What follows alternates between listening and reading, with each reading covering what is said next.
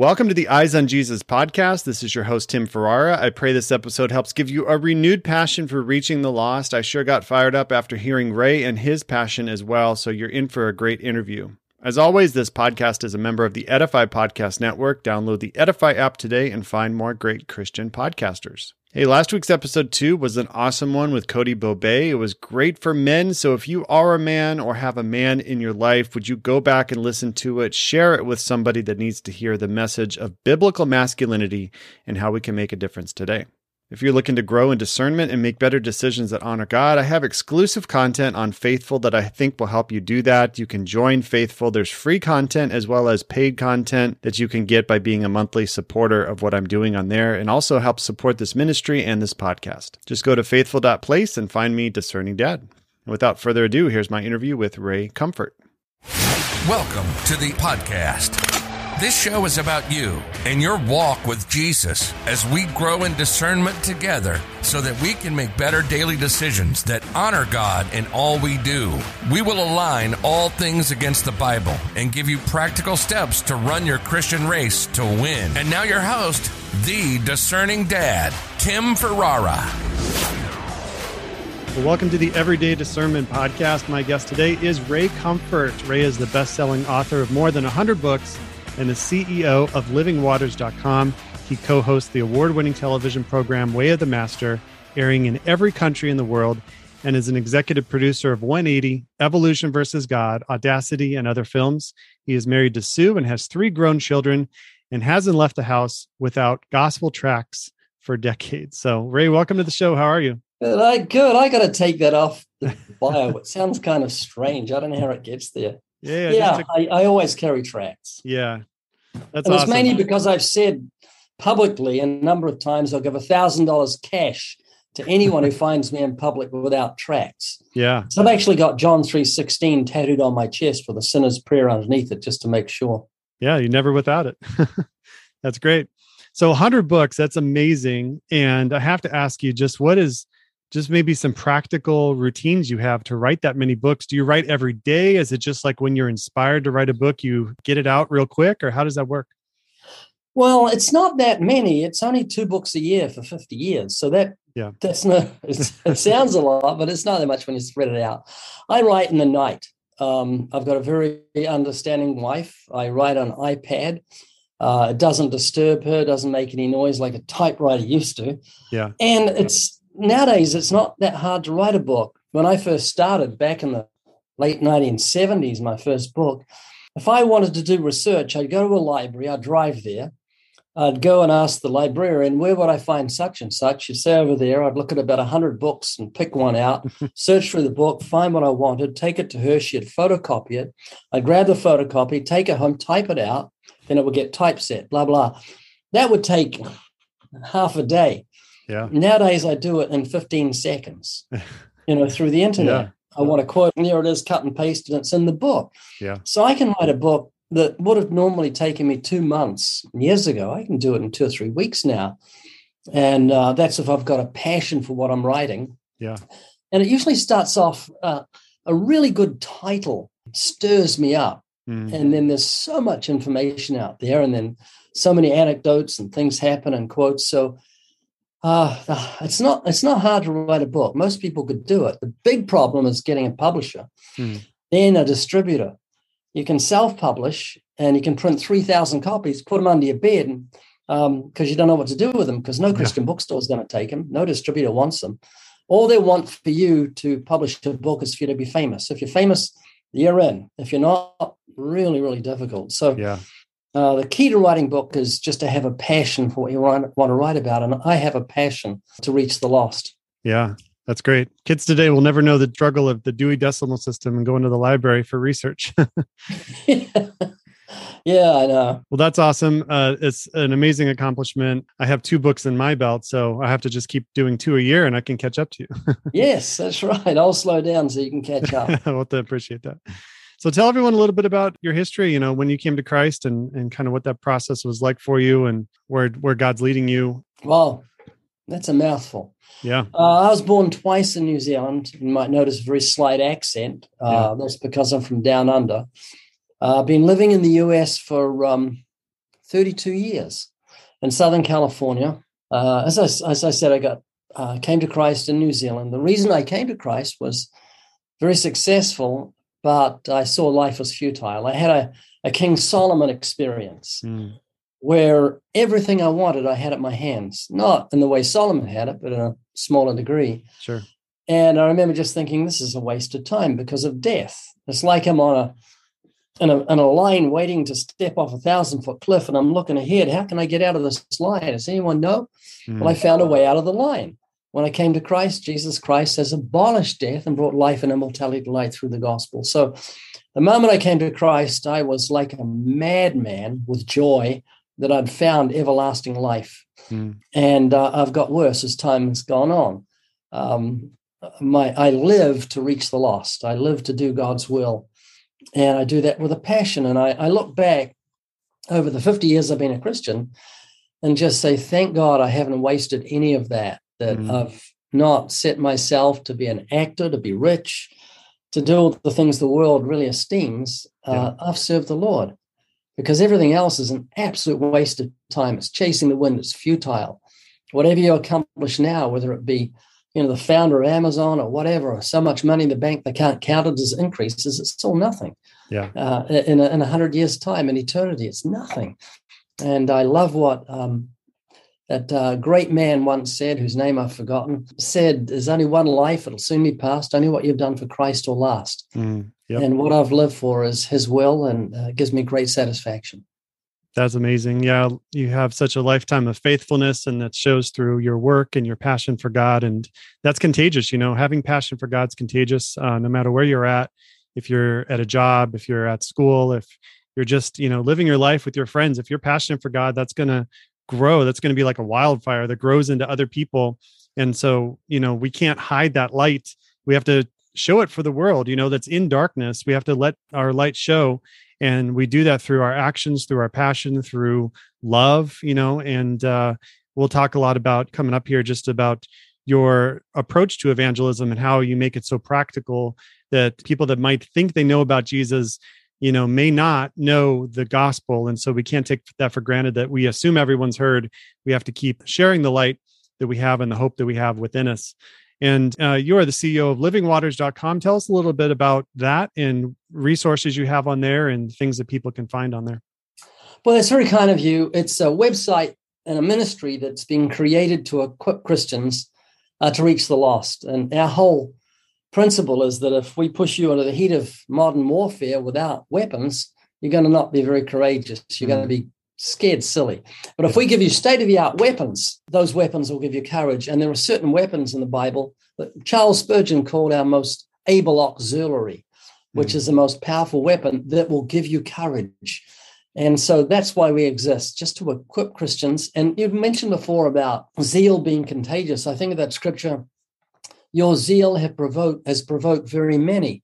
And it's quite amazing how enthusiasm is caught. We can do the opposite. I mean, a yawn, you're going to want to yawn yourself. It's it's weird. It really is quite weird. And same with laughter. You can go in a room and everyone's laughing and you go, what are we laughing at? You're laughing. And it's just because it's contagious. I haven't even heard the joke. And zeal or enthusiasm has the same effect. And I often look at comments on a YouTube channel, and it thrills me when someone says, your zeal is stirring me up. I want to do that. And you think, wow, that is just so wonderful. But I don't look at myself as being anything special. I'm a normal biblical Christian. Every Christian should be zealous. We should be on fire. And it's not even a compliment that have a passion for God. It's like saying to a man, boy, you're really great because you've got such a passion for your wife. No, it's his wife that's complimented. And so if you know the Lord, you're going to have a passion for him. When you look at the cross and realize that we were heading for hell, death had us by the ears, and he saved us by his blood, by shedding his blood and dying on the cross. God commended his love toward us, that while we yet sinners, Christ died for us. That should spark a passion in our heart. We love him because he first loved us. So it comes back to seeing your sins, seeing his love, and that'll provoke a gratitude that'll be a high-octane fuel that'll drive you to do his will. Yeah, I love that. And that's a good analogy with marriage. It's a lot of times I can speak for myself, where we feel like we're helping God out by doing something for him, but really it's coming from love that we want to show love. We're not trying to earn love. We're not trying to get all these rewards, but we're trying to just give back out of relationship with God, out of our love for him, that he first loved us. And that should propel us. I just read James today where, faith without works is dead. And so a lot of times our faith should propel us to do things for God, not out of, fear of condemnation or all these things that kind of the negative of it, but the positive of why are we actually doing this? Why are we actually here? What's our purpose?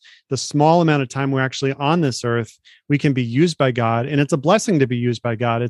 We are blessed to be a blessing. And so we can't lose sight of the fact that God has a purpose for each one of us, not comparing our callings to one another, not trying to say that, I wish I had this, I wish I could do that, but what can you do where you're at, where God has placed you, what might seem small.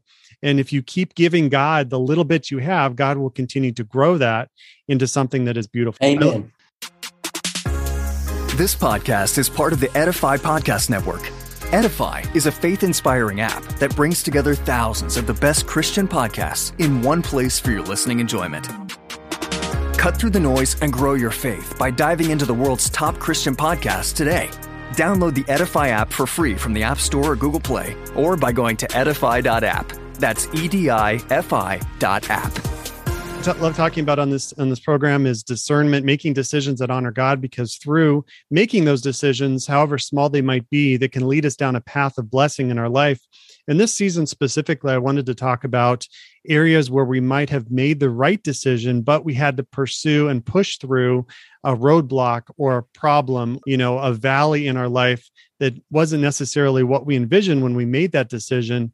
So I was wondering if you could share a time you had to make a decision for God, but it wasn't necessarily something that was easy, and you kind of had to push through to see the blessing on the other side. Boy, that is a thought-provoking question. The thing that came to my mind was when we felt assured that God was directing us to the U.S. I shared a teaching called Hell's Best Kept Secret in Hawaii back in 1987 or 88. And a pastor from California sat in, heard the teaching, totally disagreed at first, then studied scripture and realized it was biblical, and then started calling me in New Zealand and said, after some time, we believe God is provoking us to invite you to come to the U.S. Well, I had an established ministry in New Zealand. I had a wonderful family. We had our own home. And so to uproot was a huge decision, and one that I had to take courage and make. Then again, there were 13 different confirmations, weird things that happened over a 3-day period to confirm that we're on the right track. I said tracked. I'm track maniac. God will direct your path, but a lot of the Christian walk, it really is a matter of just trust. I make decisions in life based on the Mark 16, verse 15. For instance, I've just decided to put out a little gospel tract on a certain subject, no direction from God, no clear voice from God, but just based on the thought, people are going to hell, and I think this could reach them. And so I step out in faith, and God honors that. Now, that's been the principle for years. If I see an old lady fall over on a sidewalk, I don't have to say, Lord, what is your will for me to do in this situation? Common sense tells me I'm a Christian. I've got a conscience. I can't let her just lie there. I've got to help her up. Sure. And common sense tells me that I should do everything I can to reach the lost. The Apostle Paul said, by all means, reach some. And so we use every means possible to reach the lost, and it's all provoked by faith. As I said, not by an audible voice from God, but just go into all the world, preach the gospel to every creature. And my criteria for sharing the gospel with anyone is, are they breathing? If they're breathing, I witness to them. If they're not, it's too late. And that's been a wonderful revelation that I got as a new Christian. So when big decisions, had to take courage, make a decision, and God's confirmed it and directed me. Smaller decisions, it's just a matter of using your initiative. And I love initiative, and it seems that God does too. Yeah. Yeah. And God uses the passions we already have because he's given us those passions to use them for him. And, we can't just wait, like you're saying, for the booming voice. We have to go where God's calling us, even if it's just a thought, even if it's just moving us through the Holy Spirit on a given day, just follow that in obedience. And I've been saying this recently, is that there's not a problem of information in the church today. It's a problem of obedience. We have more information than ever. We have more sermons and messages and books and commentaries, but it's a problem with actually obeying the voice of God, actually making decisions that he's pushing you towards. And that's where I think a lot of Christians get hung up on, is that, okay, I'm saved, I'm good, I have my insurance card to heaven, instead of what can I do today for God, for his kingdom, to reach the lost as I was once lost. And you have great tools on this, such as your book on the School of Biblical Evangelism, lessons that you share to share your faith effectively, simply, and biblically the way Jesus did. So what are some lessons that you can share with us on how to evangelize as Jesus modeled it for us? Well, firstly, let me just say we're living in a very dark time in history. Yeah. Who would have believed what's happened has happened? Gross darkness. And so I found that when in this time, kind of difficult to share the gospel. I go out on my bike. I don't know if I've got pictures, but I have my dog with me. My dog wears sunglasses. I wear sunglasses. And that's my ticket to get up to any stranger. It's wonderful. He's my bait when I go fishing for men. Yeah. And I go out and I come back with interviews. And it so delights my heart, because I haven't open air preached for about 2 years because of COVID. It's really hard to draw a crowd, and we're not supposed to get people standing together. And so when I go to Huntington Beach each Saturday, I do 1-to-1, and we put them on our YouTube channel. And our channel's just passed 181 million views. Wow. Well, that is so exciting for us. You just said, wow. We say wow every day. Yeah. It just blows us away that we've got a medium to reach people all around the world with the gospel. And it's just a matter of one phone, microphone, and some earnest prayer and a dog. Mm-hmm. And I come back with these exciting interviews. So that's a wonderful medium. And people can actually watch those on livingwaters.com and see how you can make an atheist backslide, how you can address the conscience rather than the intellect. Yeah. You can see examples of biblical evangelism, and that will give you courage. It's not as scary as you think. And I battle fear all the time, Tim. You can watch me and you say, oh, boy, he's very courageous. But no, I'm not. I'm just as fearful as the next person. Every Zacchaeus looks like a Goliath to me. I got to go up to a person, I think, ooh, that person's going to get really angry. No, fear is such a lie.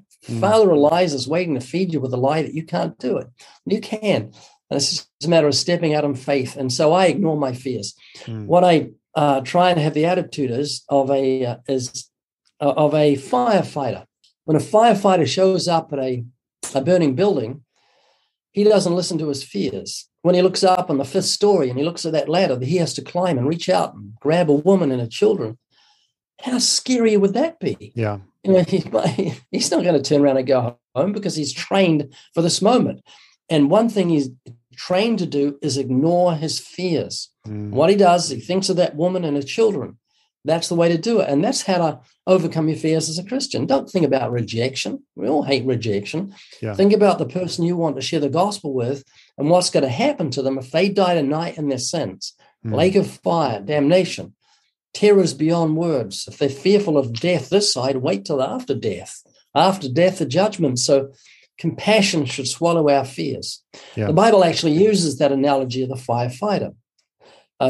Jude, I think, 23-24. Yeah. Others making a difference, having compassion, pulling them from the fire, hating the garment spotted by the flesh. And so always have that attitude. I will not fear. I can do all things through Christ who strengthened me. God, give me courage. Give me the opportunity. You know, this is going to sound dumb, but if you're a dog lover, do you have a dog? Yes. Okay. No sunglasses for mine, though. No sunglasses. That's because I'm in California. Yeah. Very bright sun. In Arizona, you don't go outside because it's too hot. Exactly. I actually talk to my dog. He doesn't talk back. Well, he does. He does talk back. He tells me when there's someone at the door, and when there's a cat, he'll let me know. But I put my dog on the bike, and I say, here's your sunglasses. And I put him on him. And I say, here's my sunglasses. I said, we're going out on the bike. And you see his eyes light up. And then I say, you're looking for dogs? I'm looking for people. And we're praying that God will give me somebody that he's prepared their hearts so I can talk to them. Yeah. And it's a dumb routine, but it makes me smile and it generates a sense of excitement. I'm going out with my dog. He's going to pave the way for me. I'm going to share the gospel with complete strangers. And so often I come back and just go, wow, holding on to my phone because I've got precious footage of someone who broke down in tears. Someone who said, I'm just praying about this. God, where are you? Where are you? And you came along. Stuff like that happens regularly. And life becomes, I believe this is the abundant life the scriptures speak of. It's not one of everything going perfectly. It's just a mission that you're on, serving the Lord. There's nothing more exciting. Yeah. And so it does generate a sense of excitement and a sense of purpose. And my days aren't wasted when I share the gospel with unsaved people. Yeah. That's really good. And the obstacles that we face, and you talk about it as far as fear, feeling ill-equipped, those are things that everyone's going to face. And I love how you're transparent enough to say that I still face that, but I push through it. And that's where the problem is, I think, with a lot of Christians, is that we think about the fears and the problems on why it's not going to work, why we're going to be rejected, instead of pushing through and say, well, what if not just I'm rejected? What if I actually reach somebody today? What if somebody actually comes into the kingdom because of the words I say, or just because the seeds I get to plant and let the Holy Spirit do the work? And I think if we think about the what ifs that are the positive what ifs instead of the negative what ifs, that will push us forward to see the opportunities that God has for us every day. And you talk about this in one of your newest books called Word on the Street, how to share the gospel in the open air. And I love your definition of open air preaching is going somewhere I don't want to go to preach a message I don't want to preach to people who don't want to hear it, but the love of Christ compels me. And I've been thinking about this a lot when it comes to how the church takes the message to people who may never set foot in a building. And that's really what open air preaching is. And a lot of times we just kind of wait for people to stumble in, which doesn't happen. And so what do you think are some good strategies for churches and church members and the body of Christ to really have discernment about taking the message to the people? Yeah, I would look on an evangelism group within your church, people like an evangelism team, not as an appendix, but as a heartbeat. You know, often I'll go to speak at a church, 1,000 people. Where's your evangelism team? They're over there. There's 6 of us. We go out each Friday. And does the pastor know about it? Not really. He's not really interested. Well, that's your heartbeat of the church. They bring in new life. And often I say to pastors, get a racquetball, do something where you're going to mix with the ungodly. You know, I was in a church prayer meeting years ago. It was a combined church prayer meeting. And I could tell by how people prayed what church they went to. It was actually quite interesting.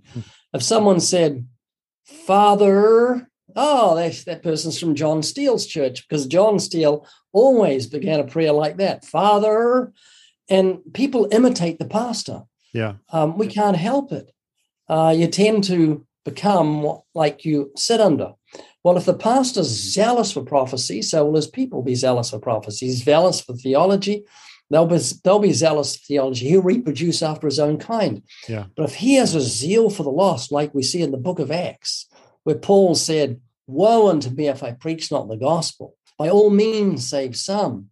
If we were like that, the pastors were like that, they would reproduce after their own kind, and that would produce church growth.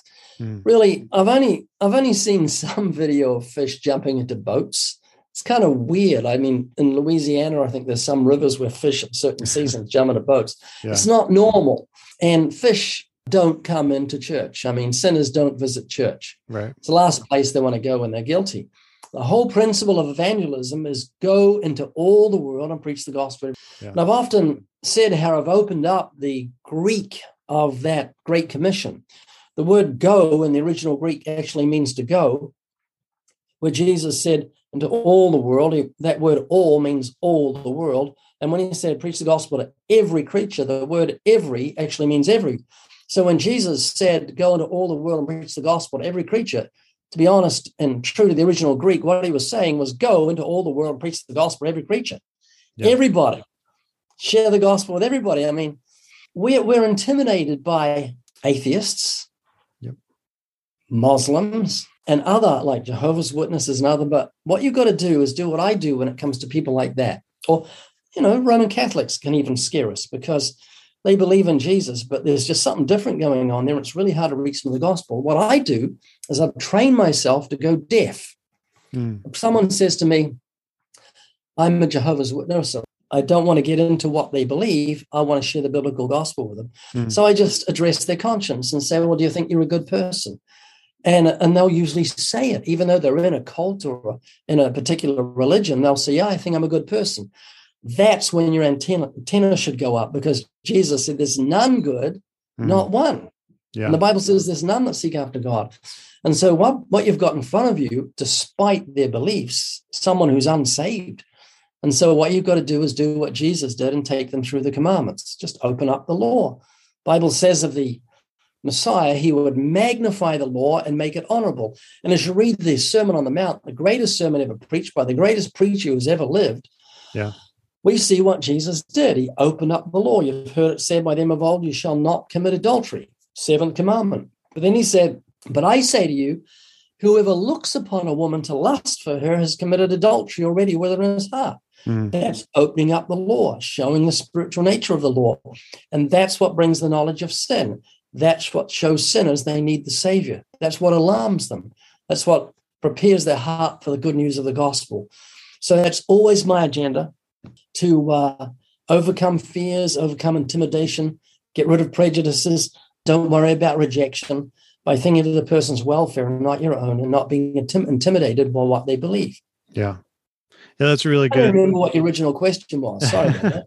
No, that's great. And that's how I love your approaches, because you just make it very practical, where people think that they're, I guess I'm a good person, but by whose standards? What standard are you using? And you go back to the Bible, you make sure that that's the foundation from which we build upon.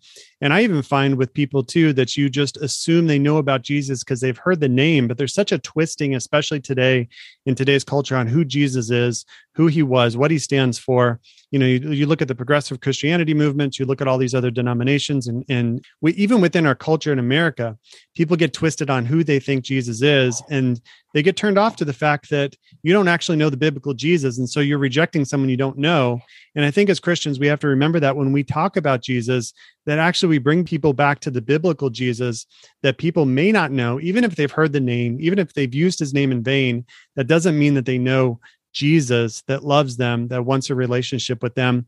And I find this too with denominations that sometimes put emphasis on God's elect, without calling them out by name. But there's a lot of talk about, this interplay between God's sovereignty and free will. I'm not going to, just generalize, but some people will look at that and say, well, there's no point in me evangelizing because God's already selected the ones that's going to go to heaven. And I'm curious just your thoughts on this interplay between God's sovereignty and then the responsibility we have, as you talked beautifully about the Great Commission, that is a command for us. But how should that propel us instead of us, kind of defaulting to apathy? Well, I have an enemy that battles with me daily. It's Adam. If you look at Pilgrim's Progress, you see Christian walking along. Suddenly this figure comes from behind a tree and grabs his flesh and pulls him. He says, "Who are you?" And he says, "I'm Adam." And so I've got this Adamic nature, Ray Comfort BC, that I'm stuck with until the trumpet sounds or whatever. Yeah. And that lazy, sin-loving, rebellious old nature will do anything he can to get out of evangelism. Charles Spurgeon called evangelism an irksome task. That's a great choice of words. I love Spurgeon. And evangelism is irksome. It's really annoying. And I got to confess to you, I hate evangelism. I'd rather watch an old black and white movie on TV than go out on my bike and talk to strangers. Sure. But I can't sit and do nothing. And so I've got to be very wary of the subtlety of my nature, my sinful nature, whispering to me, God will save whom he wants. It's got nothing to do with you. Well, that's not according to Scripture. God saves people, but we have been given a great commission. And I look at Paul's words, woe unto me if I preach not the gospel. It's reminded me of something happened to me many years ago. I was going to go and preach in the local square in the city of Christchurch, New Zealand, 6-mile drive. And I thought, oh, it's not a very nice day. It's pretty windy and cold. I don't think I'll go today. But then I decided someone wanted to ride into the city. So I took them in, walked into where we usually preached, and looked around, and I saw it was really windy and very cold. And I looked, and there was a band setting up about 50 yards from where I normally preach. And so I walked across, and I said, so when are you going to play? Because I'd get drowned out. And they said about 20 minutes. And I actually whispered out loud, 20 minutes, hardly worth preaching the gospel. And as I said that, I looked down, and there was a piece of paper floating around. It was about that big, just in front of me. So I bent down and picked it up. And I couldn't believe it. It was a page out of somebody's Bible. Wow. And then it said on the page number 1122. And I looked at the page, and my eyes zeroed in on a verse, and it said, "Woe unto me if I preach not the gospel." And I just took a minute. I thought, okay, I preached for like 8 years at that time in the square. I'd never seen a page of someone's Bible floating around, 1,100 pages. And it turned out to be a Bible verse that says, "Woe if I preach not the gospel," on a windy day. And of all the people to find it, I find it just as I'm saying, hardly worth preaching the gospel, 20 minutes. Yeah. So I got up and preached, and I've always remembered that. Always worth preaching the gospel. You know? Yeah. Sometimes I've got up to open air preach, and there's been 3 or 4 people listening, and it's exhausting. Particularly at my age, it really is exhausting, to be preaching. Sure. But I've remembered that I don't know who's standing in front of me. I don't know what God's doing in that respect. Yeah. It could be a woman at the well. It could be a Charles Spurgeon. You just don't know. Yeah. And so I've grabbed that scripture, be steadfast, unmovable, always abounding in the work of the Lord, knowing your labor is not in vain in the Lord. So our labor is never, ever in vain. And and we've been given a great commission, and we shouldn't look for excuses.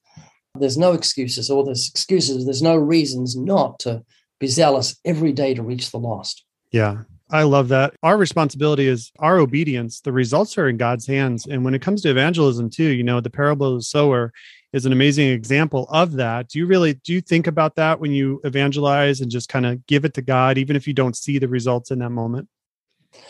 Oh, yes. I think the parable of the sower has wonderful, wonderful keys. And I've heard people say, 1 in 4 is going to fall away. But I don't think the parable of the sower is being given to us as a consolation for disappointing evangelistic results. I think there are keys in there. You've got the stony ground hearer, you've got the thorny ground hearer, and you've got the good soil hearer. And the good soil hearer is he who hears and understands. Yeah. And so if you use the 10 Commandments, the moral law, as a schoolmaster to bring sinners to Christ, the function produce knowledge. When you open up the law and show sinners they've sinned against God, they are more likely to have a genuine conversion, because the law gives them an understanding of their state before God. They're not coming to have a God-shaped vacuum filled. They're coming because they've sinned against God, that he's seen their lust and their pornography in there. It's going to be revealed on Judgment Day, and they need a Savior to shelter them from his wrath and grant everlasting life by the mercy of God. And so I'm encouraged by the parable of the sower. Jesus said, when his disciples said, "What are you talking about?" He said, "Don't you understand this parable? How then will you understand all parables?" In other words, the parable of the sower is the key to lock the mystery of the other parables. Yeah. The wheat and the tares, the foolish virgins, the wise virgins, the bad fish and the good fish, the wheat and the tares, all those sitting together within the church. And the day's going to come when God sorts them out. So what we want to do is fill the church up with genuine converts, not the false convert. Yeah, that's really good. And a lot of times we try to police the Christians that know Christ without leaving it up to God, letting him deal with them as they will. And it's not up to us to be the Holy Spirit in someone else's life, as far as convictions go, as far as, the walk of sanctification. I think we just need to model it. We need to help people along. We need to disciple people. But at the same time, it's up to God and what he will do with us, as long as we're faithful, as long as we're obedient in that moment. And, I've said before, as long as you have a seat at the table in someone's life, you can speak into their life as far as the deeper things go. And I'm not talking about evangelism. You can evangelize to anybody. But as far as, here, I see this as something you're struggling with. I see this sin in your life. I see this and this is what I've done. This is how God has delivered me. And I think the importance of our testimony is so important with sharing not only the gospel, but just God's continued testimony. A lot of times I think we think of testimony as just a one-time thing of coming to salvation, but God's faithfulness and the testimony of his faithfulness in our life is a continual thing. I can share my testimony of what God did in my life last week, let alone 10, 20 years ago. And so I would encourage everyone listening to not shortchange your testimony. Use it. It is powerful. It is how we defeat the enemy. Overcame him by the blood of the Lamb, the word of their mouth, and they love not their lives unto death. And if you have nothing else to share your testimony, share what God has done in your life, because that's something that no one can take away from you. Yeah. I think a wonderful key in today's dark age is the thief on the cross. What an incredible experience we see take place. Yeah. You've got two thieves. The Bible at one point said they both railed upon Jesus. Both of them blasphemed him.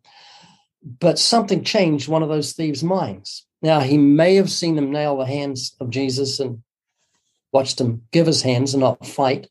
Yeah. They may have heard him say, Father, forgive them, and know not what they do. That may have had a huge impression on the thief that became penitent.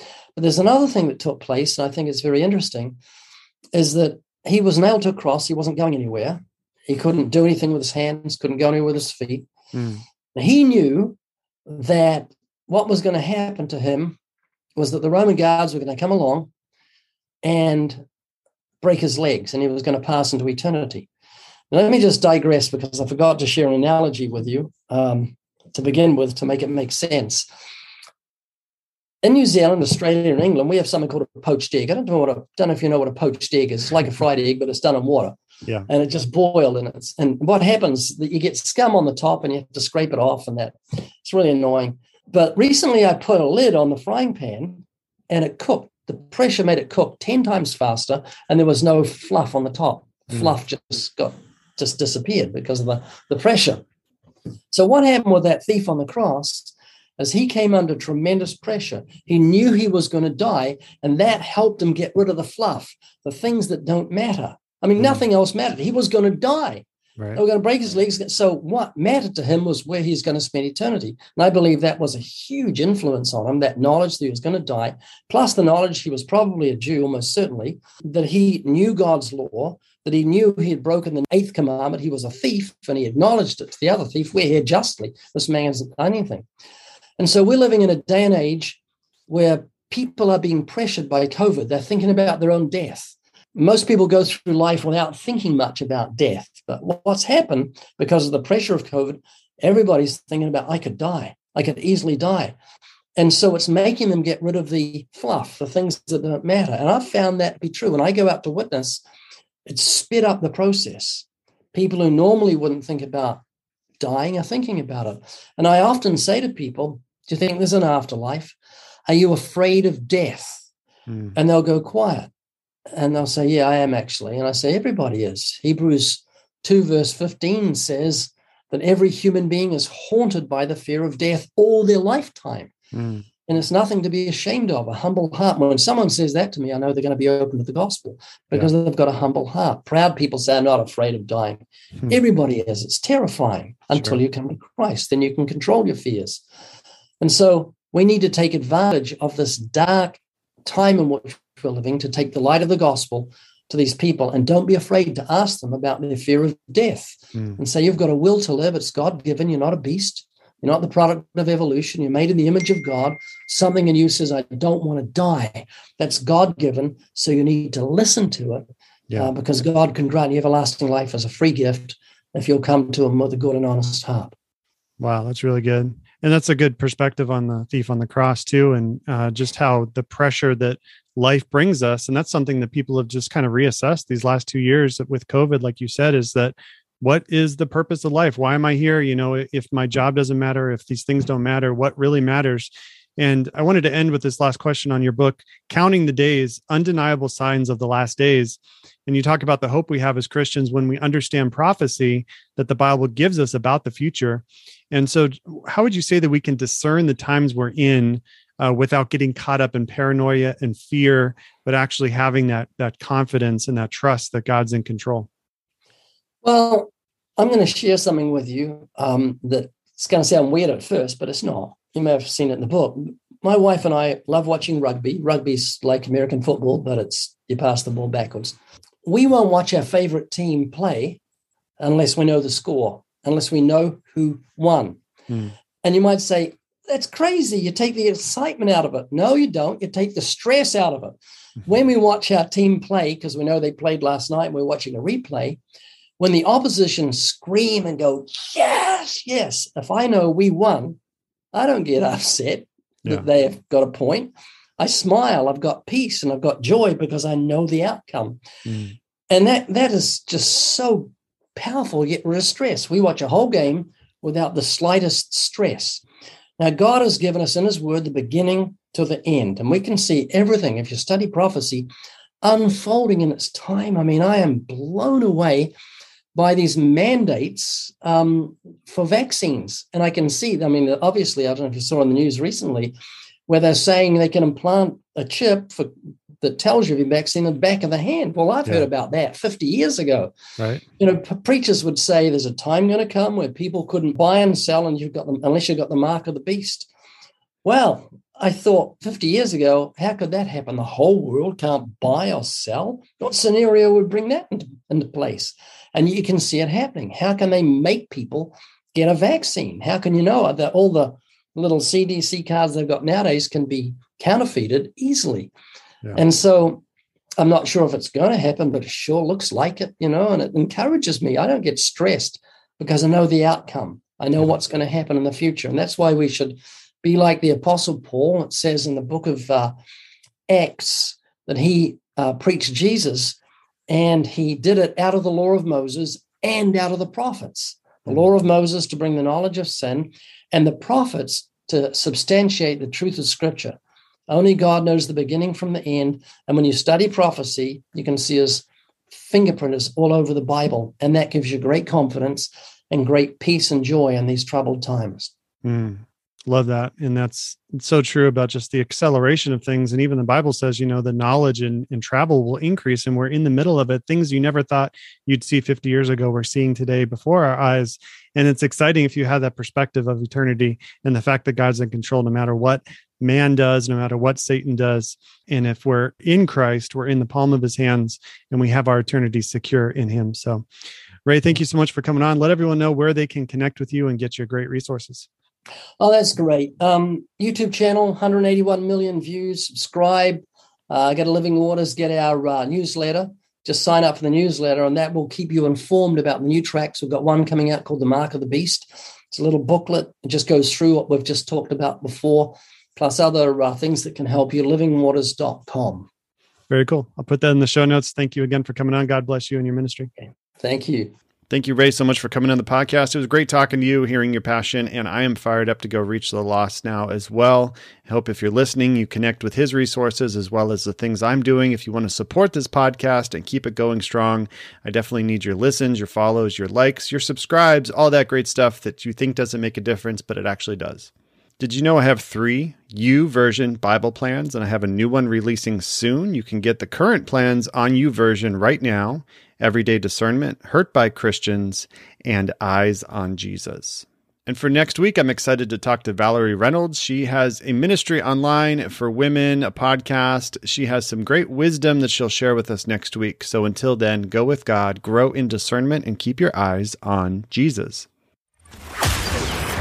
Thank you for listening to the podcast. For more information on Discerning Dad, go to discerning-dad.com. Be sure to follow on all the social media platforms. Just search for Discerning Dad. Please share this podcast with a friend and leave an honest review on whichever platform you listen. Feel free to send any comments, suggestions, questions, or prayer requests at discerningdad@outlook.com. Until next time, keep fighting the good fight.